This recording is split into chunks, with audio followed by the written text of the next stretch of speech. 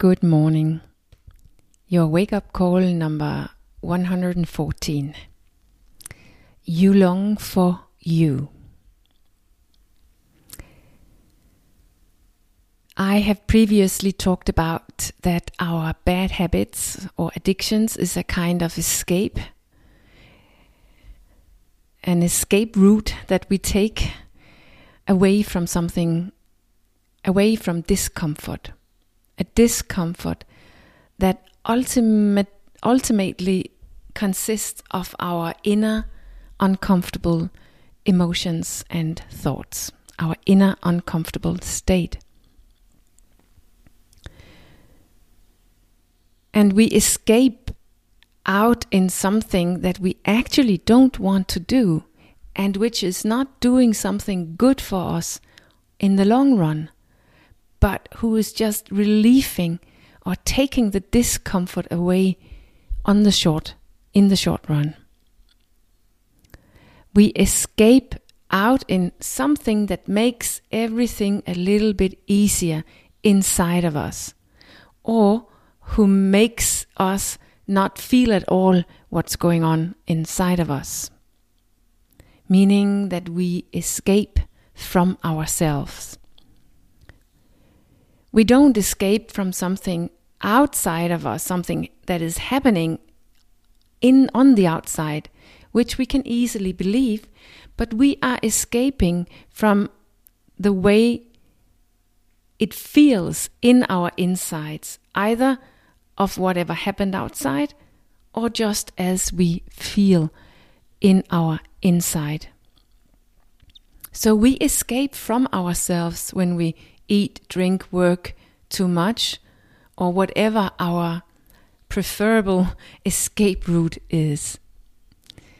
And as I talked about yesterday in the wake-up call number 113, it is even a self-created inner state that we escape from. Our inner state is created from ourselves, our own thoughts and emotion, which we then escape from. So when we are on the run from ourselves, where are we going? Where do we want to go? What do we long for? We don't really want to or long for alcohol, food, television, work, sport, internet, shopping, or whatever we use to escape with. All of that is, so to speak, only the vehicle that we use for our escape away from ourselves or away from how we feel inside of ourselves. In reality, away from our own thoughts and feelings. Everything we use to escape with is only reducing our inner discomfort, meaning reducing our self. But it doesn't take us anywhere. On the contrary, it keeps us away from where we want to go. Where we want to go, what we deep down long for, is the ones we truly are. We long to escape from ourselves and to the ones we truly are, which is below, behind, or above that self in me, which is so unbearable that I have to drink and eat too much in order to endure it. We long to be connected with that self that we truly are, not the ones we have become, which is this self with all the unpleasant thoughts and emotions that I have created myself and which I am now stuck inside of myself. And I think that's very noble. And it's really, really important that we realize what is behind this pretty stupid and perhaps even shameful behavior that we engage in. that behind that there is a fine, important and natural longing to be connected with the ones we really are, our deepest or highest self.